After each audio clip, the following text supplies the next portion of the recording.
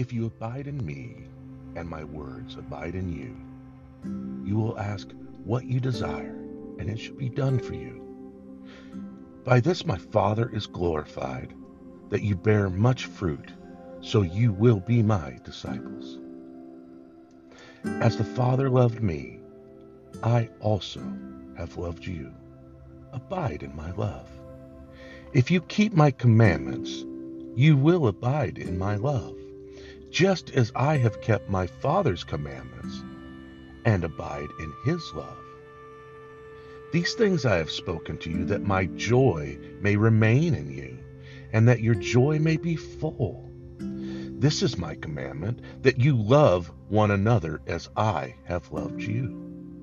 Greater love has no one than this, than to lay down one's life for his friends.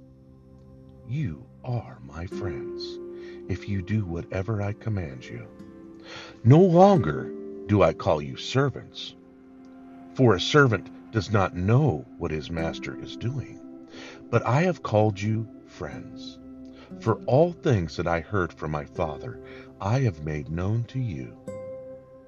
You did not choose me, but I chose you, and appointed you that you should go and bear fruit, and that your fruit should remain, that whatever you ask the Father in my name, he may give you.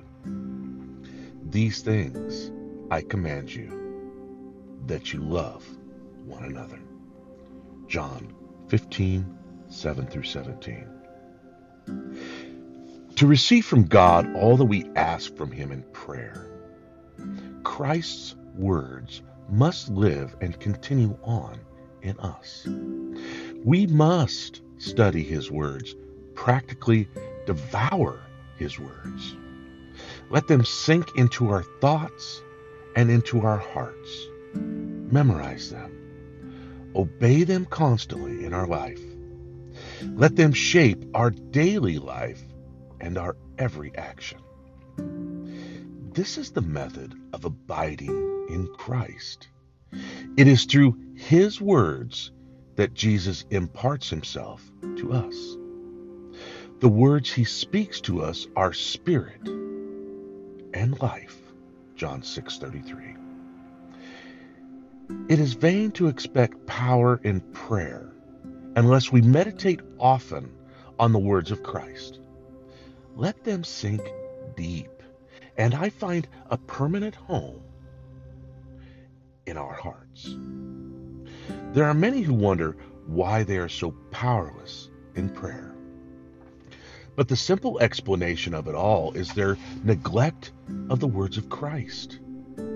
They have not hidden his words in their hearts, and his words do not live in them. It is not by mystical meditation and spiritual experiences that we learn to abide in Christ. It is by feeding on his word, his written word in the Bible, and looking to the Holy Spirit to establish these words in our hearts and to make them living in our hearts. If we let the words of Christ abide in us, they will stir us up in prayer. They will be the mold to shape our prayers, and then our prayers will necessarily follow God's will and will prevail with him. Prevailing prayer is almost impossible when neglecting the study of God's Word. Mere intellectual study of the Word is not enough. There must be meditation upon it. The Word of God must be turned over and over and over in our minds, with a constant looking to God by his Spirit to make that Word a living thing in our hearts.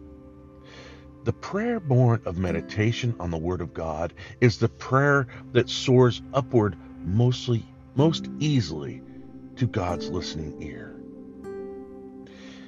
George Mueller, one of the mightiest men of prayer, would begin by reading and meditating on God's Word until, out of the study of the Word, a prayer began to form itself in his heart. So God himself was a real author of the prayer. And God answered the prayers that he himself had inspired. The Word of God is the instrument that the Holy Spirit works through, and it's the sword of the Spirit in more senses than one. Ephesians 6:17. The one who would know the work of the Holy Spirit in any direction must meditate on the Word. The Holy Spirit works his prayers in us through his Word. And neglect of the Word makes praying in the Holy Spirit impossible. If we would feed the fire of our prayers with the fuel of God's Word, all our difficulties in prayer would disappear.